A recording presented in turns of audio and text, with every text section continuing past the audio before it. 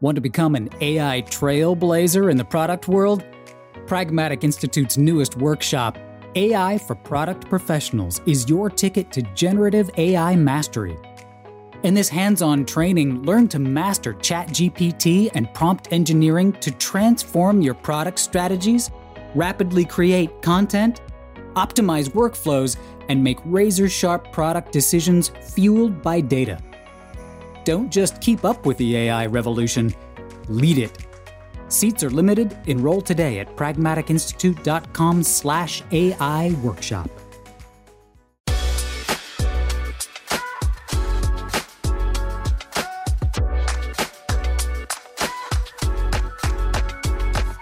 Hello, and welcome to the Pragmatic Product Chat series, where we tackle the biggest challenges facing today's product management, product marketing, and other market and data-driven professionals with some of the best minds in the industry. I am Rebecca Calageras at Pragmatic Institute and your host for this episode. And today I am very excited to welcome back Dan Corbin. Dan Corbin is one of our instructors. He is a product manager, thought leader. He is really passionate about the intersection of product and development and design and the type of really great solutions that can be created when all of those are really working together. So welcome, Dan. This is going to be a lot of fun. It's so great to be here. I love talking product management, design, all of these topics with you. And this is a really interesting topic. Like when product management and design come together, and then you add in the element of AI and all of the possibilities, what does that all add up to? 100%. And we're going to dive really deep into that. But before we do, Dan, for those who haven't had the pleasure, as I have, of working with you in the past, give us sort of your origin story. When did you first realize you were passionate in sort of the product area, and how'd you get where you are?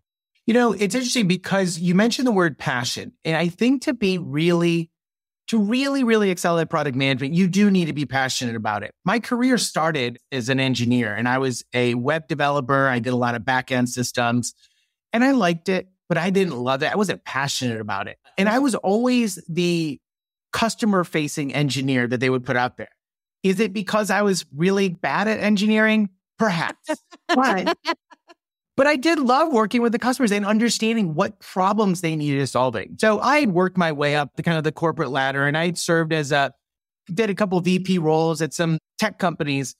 And that's where I really realized that, oh, you know what? I can utilize some of these product management tools like A/B testing. I first really learned about product management, the craft, while running a distance learning company and saying like, all right, how can we boost our bottom line? So we did A/B tests. We did a lot more data-driven results. We really dove deep in with our customers to understand what problems they need solving. And that's when the light bulb really went off. And I read Marty Kagan's Inspired, which is kind of like the go-to book, one of the go-to books for product management. And so then I said, okay, well, this is exactly what I want to do. Because there's other parts of being an executive that's not so much fun, just the building. So that's when I dove in, and I worked at a different companies. I've been teaching product management now for over 8 years. And then I've been an agile coach for over 12. So it all came together. And now that I've worked at lots of different companies, startups, mid-size, large companies, and I've worked in so many different domains, B2B, B2C, a lot of back-end AI, AI and machine learning. It all kind of culminated in me ending up at Pragmatic, which for me is just the absolute perfect fit. I get to work with product people from all over the world, tackling all different types of problems. So I couldn't be happier. This is really my happy place. And Dan, having you here is just amazing. All right. So we are going to dive into sort of AI at the intersection of product and design. So to start, let's set the table right. Dan, what do you mean by AI at the intersection of product and design? So one of the things that comes up when we talk about like, all right, well, what do product managers do? What do designers do? There's confusion, and it's going to be different at every company. And one of the great tools that Pragmatic has put together is a responsibility matrix. And it lists out all of the different areas where product management and design intersects. So you have user research, you have provisional personas, you have your Nahito visits, you have user journeys and customer journeys, buyer journeys. So there's lots of different areas, even prototypes, concepts. So sometimes there's a lot of confusion around roles and responsibility. So this responsibility matrix helps eliminate that confusion and say, okay, design is going to take the lead in this area. And then this is the role product management. Maybe they're just going to participate, but maybe they're going to help enable and really be supportive, but they're not going to be taking the lead. So it's a good way to figure out how can those groups work really well together. And now, Dan, is this a prescriptive tool that tells you exactly what to do? Absolutely not. We give you variables to consider when filling out this responsibility matrix and thinking about, all right, well, what does it make sense? Who really should take the lead on some of these user research? And when we're going out doing, observations or interviews. So yeah, because it is so different at every company, we definitely try not to be prescriptive, but we give you the tools to decide how will it work best for us.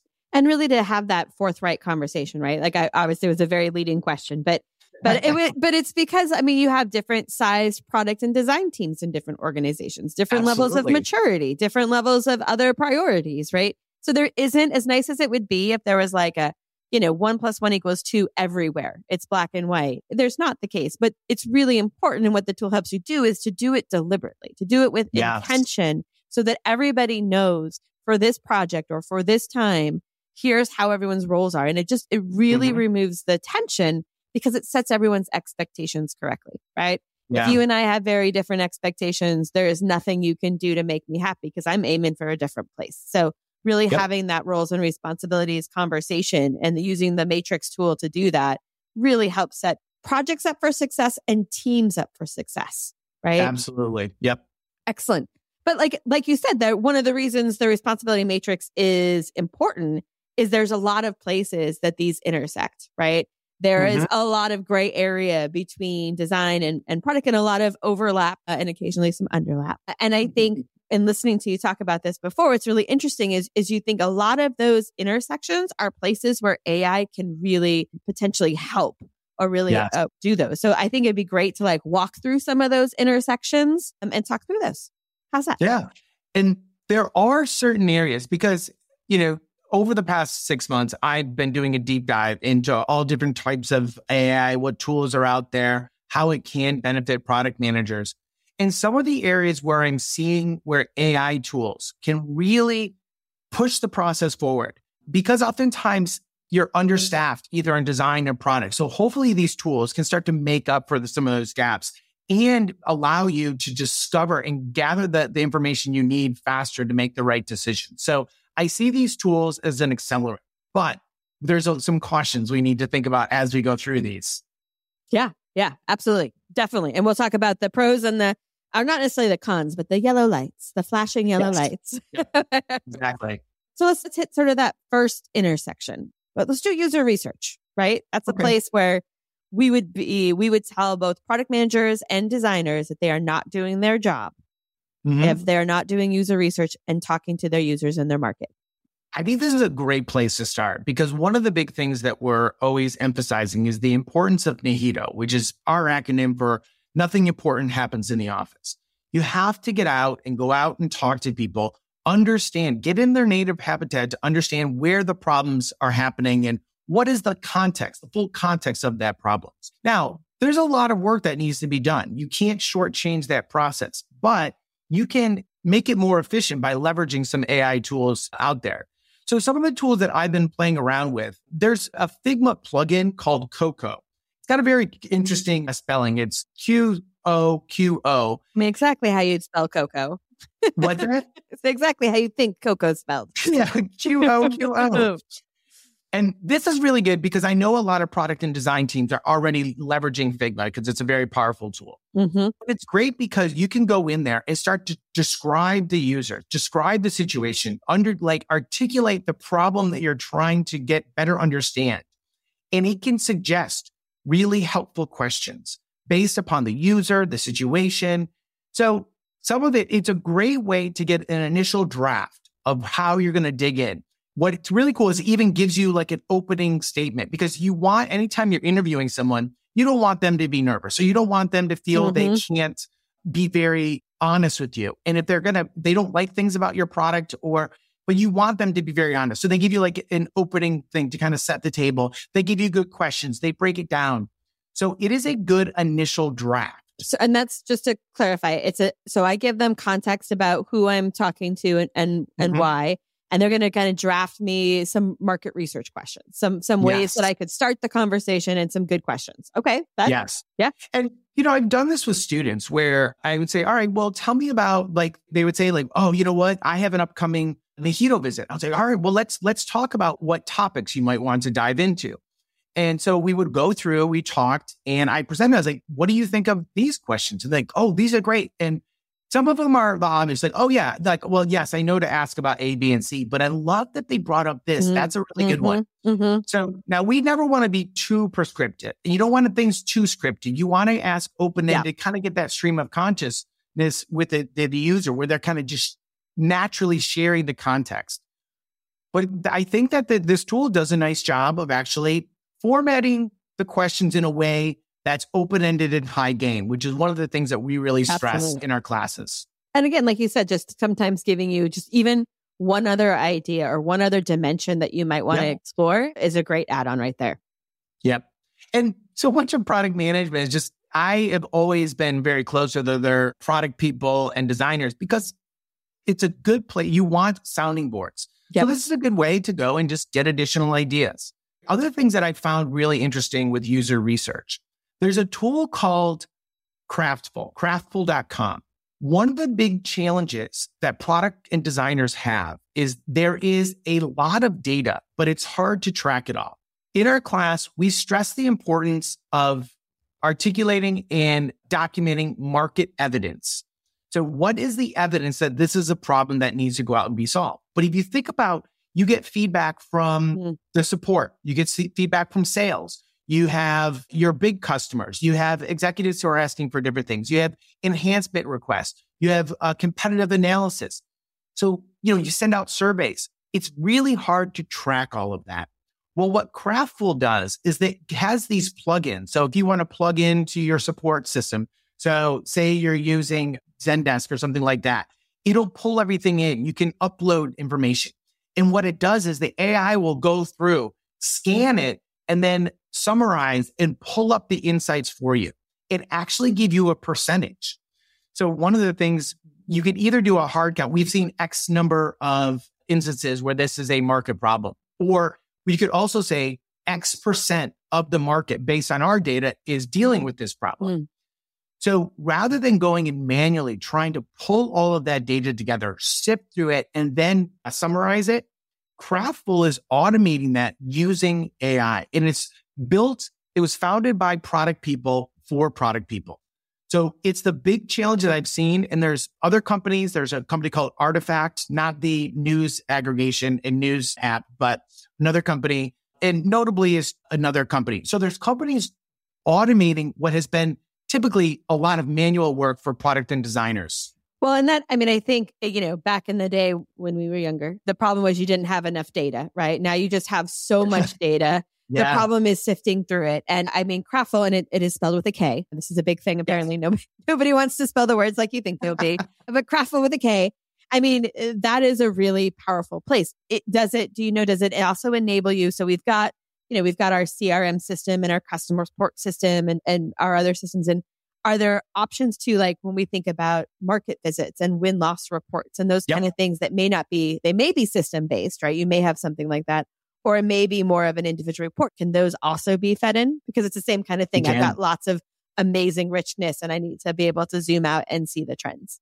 Craftful is really great because you can plug into existing systems, but you can also add in your own information. So you can upload, you can point in at different data repositories, whether it's you're pulling in your win-loss analysis or whatever it may be. So it's great because it will just pull it all together and then look at it and let the AI take over. And so it is a big time saver. Plus, this also fights against that noisy 20%. Sometimes you get no, we really need to do this. When people are vocalizing, be like, well, let's go to actually to look at the data. What we're actually saying is this is a bigger problem. So this is going to empower product managers and designers to kind of push back on that noisy 20%. And it really just takes your user research, your existing research and data, and makes it a lot more accessible, reportable, and usable. Absolutely. I love that. Very succinct. Exactly. Right? I think Craftful has a new tagline. Good slogan. Thank you. I think there's one more user research tool that we've both played around with a little bit that's quite intriguing. Synthetic users. This one is fascinating. So they essentially are saying, hey, we've got all of these different types of personas and information on people in different areas, and we can go through and generate information based on those type of users. So this is where you are fully working in the digital realm and you are working with their synthetic users. And having played with this, you go in, you explain it, and it will generate a lot of information. It's very, very robust. But this is where I would, if my product managers were using this, I would be like, hey, we need to be very cautious. This is not our native data.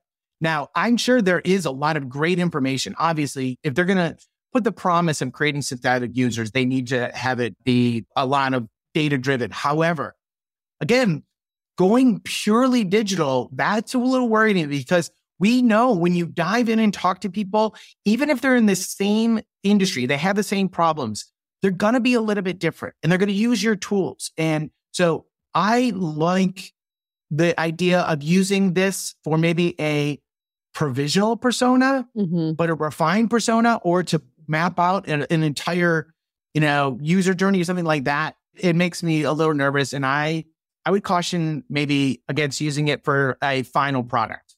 It feels like maybe something that could get you to an MVP that you would then use. But when we talk about design, we're talking about human-centered design. Yes. And I think there is a huge risk if we replace that human with an AI, no matter how sophisticated it thinks it is. Yeah. Okay. So you mentioned provisional personas, Dan, which is something I'm very familiar with, but not everybody is. That's not necessarily provisional versus refined. So can you help us out and talk about what we mean by provisional and how it's different than a refined persona? Sure. Now, personas are really important. They are going to help give your team guidance, and they're great. One of the challenges product and designers have is building alignment throughout the company about who are we helping? Why are we helping them? Help us understand the world that they're living in their day-to-day. It's really hard to put a face on an entire market. Personas help you do that, but you can't just create one persona and then be you can't, there's a process you need to go through. So with the provisional persona, you are putting together what you think you know about your users. You're using your own information. You're using maybe some anecdotal information plus some of your actual facts, but you know that you still have questions. So you're building this with a certain assumptions baked in.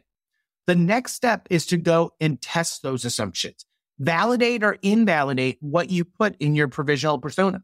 Some of the things you're going to find out you were spot on. You're exactly right. Other things you'd be like, you know what? As we dug deeper, as we went out and did our quantitative research, we actually realized that this was a larger problem that they were facing. That's additional information. You put that, and that is what drives and helps you create your refined persona, which is the finalized version. And I think of a provisional persona as a little bit like a hypothesis, right? This is our belief. This is what, and it's a very informed hypothesis. It's not an uneducated one. And I think it is a place that you can start to get the organization to understand directionally who you're working for. But then to your point, it is a hypothesis. And before we put all of our eggs in that basket, we do need to make sure that we go out and really refine and do all of the research that's required for it. A little bit like we were talking about with synthetic users from a user research. It gives us something, but it is not the final answer. So there are tools that you can use for this, because we started to mention synthetic users, and I think their value proposition is they can create the full persona for you. I would probably use synthetic users for refined.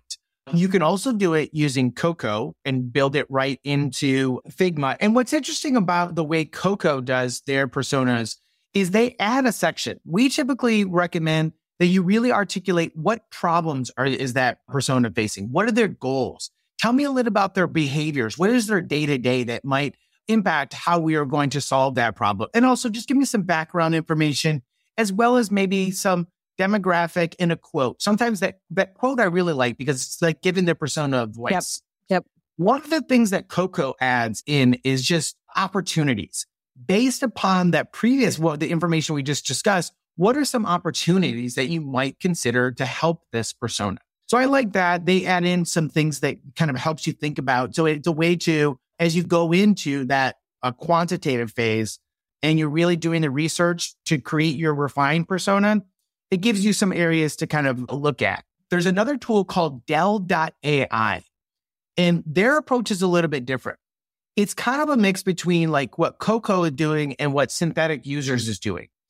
Because what they're doing is they're taking all of your data, and oftentimes it's based on things like Google Analytics and other data that you could plug in. So Del.ai will look and go through all of your specific data and the people coming to your site and all the information that you can give it and say, okay, based upon what we're seeing here, here's how we would build your personas. And you can kind of, guide it. So as you create your personas, it's really based off of your analytics and data.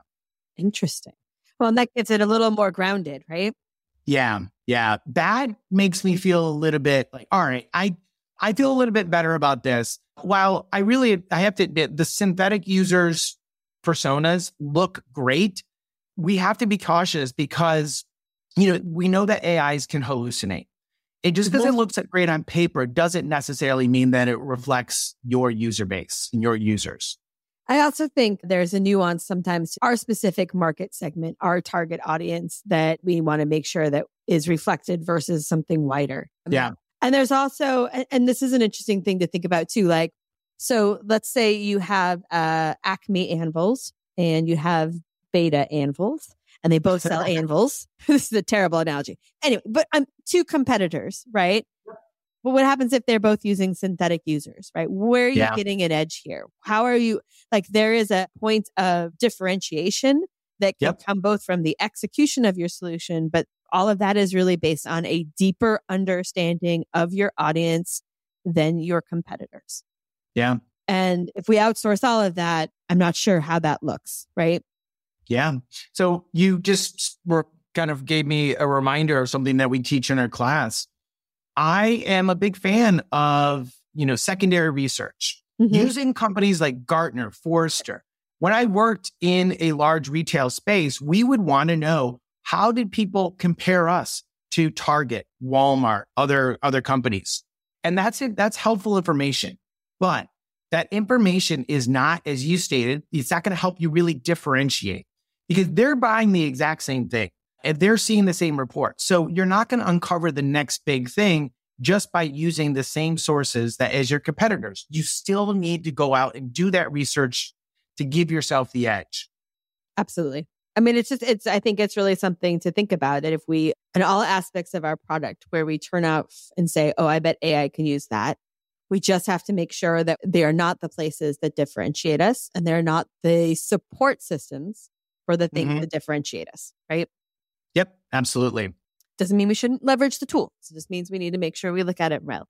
Yeah. And I could go and give you lots of different horror stories where product managers have used AI tools, but then just took everything at face value, didn't refine it, didn't update it, and submitted it as the final product. And it really backfired on them. So leverage these tools, use these tools every day, but do not just completely try to shortcut it and say now the work is done. No, it's helped you get to that initial space, that, kind of a place where all right, now I can go and quickly refine this, update it and articulate, all right, this is where I need to dig deeper. So we did a survey of product managers in the industry about a month and a half ago, right? And we had about 650 people respond. And there were 3 areas in particular that they were excited about the potential for AI. One was the analysis of their own data, sort of what we talked about with Craftful. And I think you mentioned notably. The second was can you automate some tasks so that I can be more strategic, right? We have that question of, how much time am I spending on strategic versus tactical tasks that I think there's hope. I don't know that there was in our survey necessarily a clear vision of how it was going to take away the tactical tasks, but I think there's a lot of hope there. So I think we should explore that. And the third one, which I know we're going to talk about too, is it was really interesting. Product managers saw it as a tool or a partner in creativity and ideation. Yes. That's the area that I think is so great. And I mentioned it's good to have a sounding board as a product manager. And my first uses of ChatGPT were for ideation, to set up a scenario and then, all right, how might I approach this? Or what are some considerations I need to think of? So because ChatGPT has such an just incredible amount of data, you can go into different topics and immediately start getting into the minutia. And you can start big. And if you learn proper prompt engineering, how to chunk things down, you can break down these problems and really go through and think and come up with these new ideas. So I do this because I'm a dork, because I think about like new applications I might want to do, like what might be fun just for an app for like me and my daughter. Like one of the things we love is identifying different types of dogs. And we have 2 dogs, and I put a limit, no more dogs. And we'll always have at least 2, but no more than 2. So we'll talk about like, what would be your favorite type of dog? And we will look and be like, I wonder what type of that dog that is. And then we were thinking about like, well, let's go to ChatGPT. Think about, what if an app, we could just take a picture and it would tell us what types of dogs it might be. And then we came up with names for it. And I think one of the names was Tail Wagger Tagger, and just like really fun stuff like that. So, I mean, because I'm a dork, I like to do that stuff. But as a product manager, you can see where this would be really helpful for them to start doing ideation and just, kind of throw things at the wall and then start to kind of hone in on like, all right, this actually might be something we might want to do. Now, we talk about ideation and innovation in our design class, and we talk about specific approaches that you can take to reframe problems, to look at problems from different perspectives. That's another way you can use a tool like ChatGPT to think about things from a perspective and come up with ideas that, you might not have thought of otherwise. I think it really helps us sometimes get out of our own building, right? When a new person joins the team, I'm always like, don't listen, like tell us everything you think, because you only have the new eyes once. And once everyone's in here, even when we're trying to extend our thinking, there is still a framework that's in our head that we're kind of all rallied around. Something like ChatGPT really helps you see things from a very different perspective naturally. It's also a really fun tool when you ask it to change its perspective, right? Like, so you do something, you're like, oh, now do that as if you were a healthcare provider here, right? Yes. And, there's some creative writing license that they're using in it, but it really does help you think some of those things through and just change your perspective, which can always be one of the hardest things. And one of the things I've been doing is in our class, like just calling out, this is an area where you could use AI. This is where, if you're struggling coming up with your positioning statement, which we recommend is 25 words or less. Let's go to ChatGPT. Let's explain the persona, the market segment, the problem, the solution. And based upon that information, what are some problem statements that might work? So I really enjoyed seeing the way the students have leveraged this. And even coming up with names of the products and features, that's always kind of like a fun part, but it's amazing what it can do. I want to go back because you mentioned automation. That's another area where this is how I think you should start. If you're new to AI, think about what are areas that you are doing where, I wish I could do this. I wish there was an easy way to do this. Don't think immediately like, this is just the best way to approach AI. And it's interesting. I had coffee this morning with a friend of mine who is a product manager in the AI space for Zapier. Shout out to my good friend Hood. And it's amazing what you can do. The things that the processes that used to be so tedious can be automated now. And as a developer, I used to think about things like you maybe parsing text from a document and doing regular expressions. Now you can just take a picture of some text, send it through an automation, and it'll dump it all into a table. And there's so many examples like that. This is often a good place to start. If you're new to AI, think about what maybe is something manual that you don't want to have to spend so much time on. And then if you start to do a little bit of research, I would almost guarantee you're going to find something like an AI tool that can help you. Awesome. All right, let's talk a few other things for those who may be newer to AI or even not. Let's talk a little bit about things for them to remember. And some of the, there's a lot of places and a lot of things you should 100% be embracing. And even if you don't embrace, this is not a time not to try, right? This is not something that's going to completely go away, right? It's going to evolve. It's going to change. We're going to learn things. But this is not the time to be the ostrich with your head in the sand, right? It's a time to play. Mm-hmm. So Yep. green light there, but there are some flashing yellow lights, and there are some big open questions about security and ownership and access and accuracy that I think we don't want to not mention either, right? Yes. So one general, probably the first rule, and this kind of is consistent with a lot of the things we've been touching on, is this rule of keeping a human in the loop. Yep. You do not just want to copy and paste what you're taking out of AI and use that as the final product. You want to then review it. This is what we mean by have a human in the loop. You need to put your eyes on it, go through and question it, because these tools there's a terminology that they use is hallucinate. They will convincingly lie. And what they will write out seems very plausible and it seems 100% correct, but you cannot take it at face value. You need to go and do proper research and make sure that this is true. Now, there's help that's coming with this because tools like Bard and Bing, they're adding in, it'll cite the references and you can go and click and dive a little bit deeper. And even if you're using ChatGPT Plus and you're using some of the plugins like the web browsing plugin, again, you can go and say all right, this is where they got that information. But sometimes you don't have that. So we've seen lots of examples where I think the probably the one that people know is the attorney who used ChatGPT to file a motion that, cited all these court cases, which are completely made up. And instead of going and looking to see, are those court cases legitimate? He just asked ChatGPT, are these legitimate? And what did it say? Of course they are. Right. I'm not lying. No. Yeah. You can trust me. You. So that's the idea of keeping the human in the loop to watch out for hallucinations. The other thing you need to do is just be careful about data privacy and using confidential data.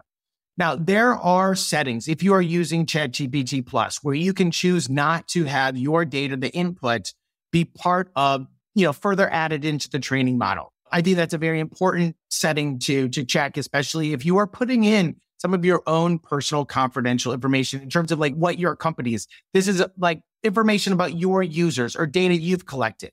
You want to be very cautious about this. There's companies that are encouraging their workers to use AI, but not in a way where they're actually giving too much information. So just be careful about what you put in there because you don't want ultimately your data to be trained and then outputted to perhaps your competitors. And just a couple things on that. One, I think it's important these days too to understand you touched on this lightly, your company's stance on AI and AI usage at work. We have seen some organizations, particularly in the fintech space, but Samsung and some other ones where they have forbidden or locked it down. Or some are very open and very encouraging, and some have a sort of middle line, like you said, about how you do it. So I think it's important to understand that for your organization. Also understand it will evolve for sure. And the other thing you touched on is the Chat Plus. It's not very expensive. It's very accessible. I think it's $10 a month. It's very accessible. You don't have a wait list anymore. And it really does open up some security. So I would encourage you to if it's possible, I think it's a good one. And also it's always available when you need it. Yes, exactly. Exactly what you want it to be. I gave a presentation at a conference a few months back called The Business and Legal Risks of AI. And it was because there was a lot of other presentations at the conference about AI. It was a product management conference. This was the you need to eat your vegetables portion of the AI hype because, there's so many risks. So as a product manager and designer, there's times you need to make sure that you go in and check with privacy and compliance and the legal and HR team to make sure, just so they know, this is how we're using AI. If you have any concerns, for example, if AI is helping you produce final products, is that any violation of contracts? Could that be considered a third-party vendor or something like that you need to disclose? So you do need to go in addition to keeping a human in the loop, watching out for hallucinations, being careful about what data you input and what the settings are for the tools you're using. Also talk to your legal privacy and know if you don't have a policy for AI at your company, ask. And hopefully they're putting one together because we need that guidance. There's also been questions, and I've read some articles here, but I don't know that I have the full sort of point of view here about ownership of things that are created by AI. Yeah. And I think that that's an important thing to think about as well, to make sure there isn't any openness there. One of the openness isn't the right way, but concerns there, which also reminded me of something else. Like there are some other really great AI tools we didn't talk about, and ChatGPT as well, that like you can get some good code, right? Created. And you can get some wireframes done, and you can turn wireframes into working, sort of HTML files. Yep. This does not mean you do not need a designer or an engineer. It's really easy I think one of the things that's really helpful here is to ask ChatGPT to do something that you yourself are very good at or that you know a lot about. Mm-hmm. And then you're going to get an answer and you're going to go, it's close, but it's not quite right. Maybe it's 70%, maybe it's 90%, maybe it's 60%. That same like level of accuracy is going to be true when you're asking it to do tasks that belong to others, but you don't have the same ability to go, oh, I bet that, that code's only 60% right. And it's really easy to be like, but it kind of works. Or the wireframe looks good, right? And I think this is not a way to replace your partners either, or to make your partners feel like they could be replaced, right? Oh my gosh. If you think that, like, if product people think, oh, great, now I have these tools. Now I don't have to use designers. No. You're in trouble. And, this is going to help. And I have seen where people who are non-technical, who are not coders, have built tools and they've learned how they built, one person I met, he created one of the most popular plugins on ChatGPT called Prompt Perfect. And he didn't have a technical background, but he was able to use ChatGPT to figure out, how do I spin up an AWS server? How do I write the Python code to do what I want this plugin to do? That's a pretty exceptional use case. And it shows that it is possible. Mm-hmm. But even he would tell you that was a lot of work. If I had an engineer there with me, yes, we would have generated it faster, but I wouldn't have had to do so many iterations. It's the same thing. You want to be able to use these tools to figure out, how can I collaborate better with my designers and engineers? Because if you think you're going to be able to do it totally on your own, just using these tools, you're signing yourself up for a lot more work. Yes. But I mean, again, some powerful MVP, some powerful ways to show people what you're thinking and to illustrate it, right? There's a lot of great stuff. So goods and bads. All right, Dan, my friend, we have talked about lots of different things today. If you were going to have listeners do 2 things differently tomorrow based on what we talked about today, what would it be? The advice I've been giving product managers and designers when it comes to AI is, 1, be using AI as much as possible, daily if possible. So find a community that it's very hard. It feels like you're drinking from the fire hose. You may feel like, I'm already so behind, but we are still in the infancy of the AI kind of technology's revolution. So it's definitely not too late to start. What you want to do is figure out where the communities where I can keep up. And then those are going to help you identify tools that you might be able to leverage. And then choose one to go into. Maybe you are going to use AI to improve the way that you are building out your positioning documents or your provisional personas or doing your user research. But figure out a way that you can be involved and keep tabs and then start to weave it into your day-to-day. If I could give a plug for one community, in addition to the AI forum on the Pragmatic alumni community, one of the communities that I've found has been really helpful is the AI Exchange. They have a great Slack group. It's for a very low price. You can kind of be able to kind of meet like-minded people that are kind of diving into the same space. It's a way for me to keep tabs on what's happening. And then from there, I choose, all right, that's interesting. I'm going to try improving the way I do this work using this tool. Awesome. Dan, as always, you are an absolute delight to have on the podcast. And I love it when you share sort of your perspectives, your experience, and sort of like you do such a great job of getting your hands in and trying these new tools and reporting back out. It's incredibly helpful. Well, I love it. Again, this is my happy place. I love talking about this with you, Rebecca, and I look forward to doing it again. Awesome. All right. That does it for today's episode, everyone. Thank you for listening. And don't forget to join us next week when we tackle another great topic designed to help you elevate your product, your company, and your career.